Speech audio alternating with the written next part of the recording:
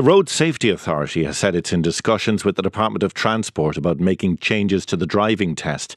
The requirements to pass the driving test have not changed for more than a decade, despite changes in the driving environment in Ireland, and there are significant wait times for driving tests too, right across the country. Our reporter Sharon Lynch spoke to one woman who's been waiting over a year to take the driving test. I'm going to start up the engine.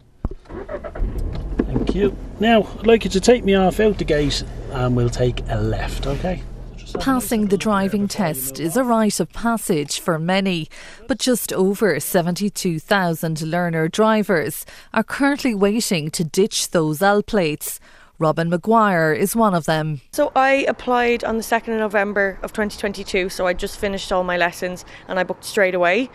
So I've been waiting, obviously now it's over a year, so I'm still waiting, so it's probably going to be about 14 months. My test centre is Dunleary Deans Grange, and as far as I know, it's the busiest test centre in Ireland. Yeah, I did think about applying to another test centre, but because I'd waited so long already, I didn't really see the point of it, and other people were doing the same thing, so I could see that the wait was increasing everywhere. For the past year, Robin's parents have had to accompany her in her car to and from work. Yeah, I mean, look, I'd love to be able to park my car in work and be able to drive home, and also in my job there are times when I have to be off site, I have to go somewhere, and then that's if it's outside Dublin, I'm thinking, am I going to do public transport? Am I going to get one of my parents who would be lovely and drive me there and then pick me up, which is not ideal. And for my job it would make it so much easier if I could just bring my car and park it and not have to think about getting home. And public transport, you know, outside of Dublin is difficult and it's not super frequent, so I'd have to factor in an extra couple of hours for that. So no, it's not ideal, and my commute to and from work would be much easier if I didn't have to have the car go home and have them come back in the car just so that I can drive it home.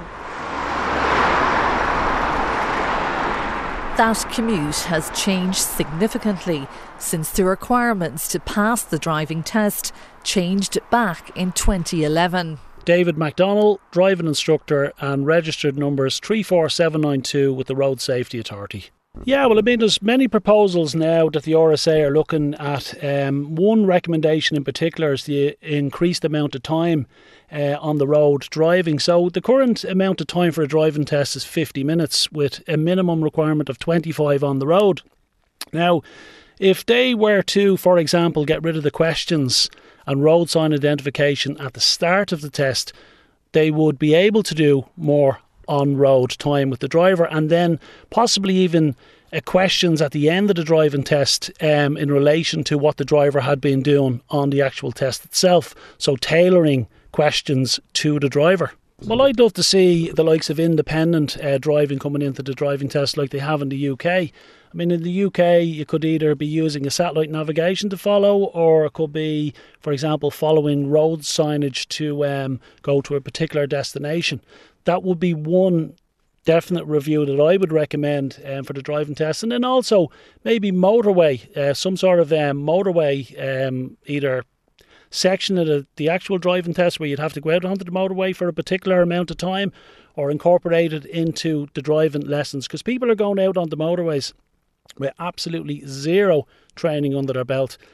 Geraldine Herbert, motoring editor with the Sunday Independent, says there also needs to be more emphasis on vulnerable road users. There's certainly a case to be made that there should be a component around vulnerable road users as part of the driver lessons and then as part of the test.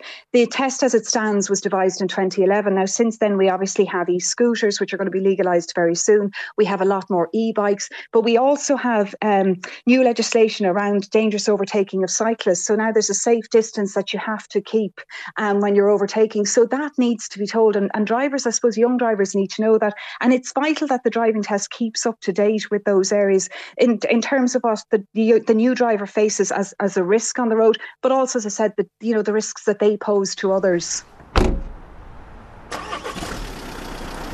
Robin Maguire says she's already renewed her provisional licence twice. So I had 2 provisional licences, and then when I booked my test I had to get a year-long one, because you can only get 2, and the third one has to be when you've booked your test. So I had that one, but that went out of date. So now I'm on my second 1-year provisional. So they're both €35 each.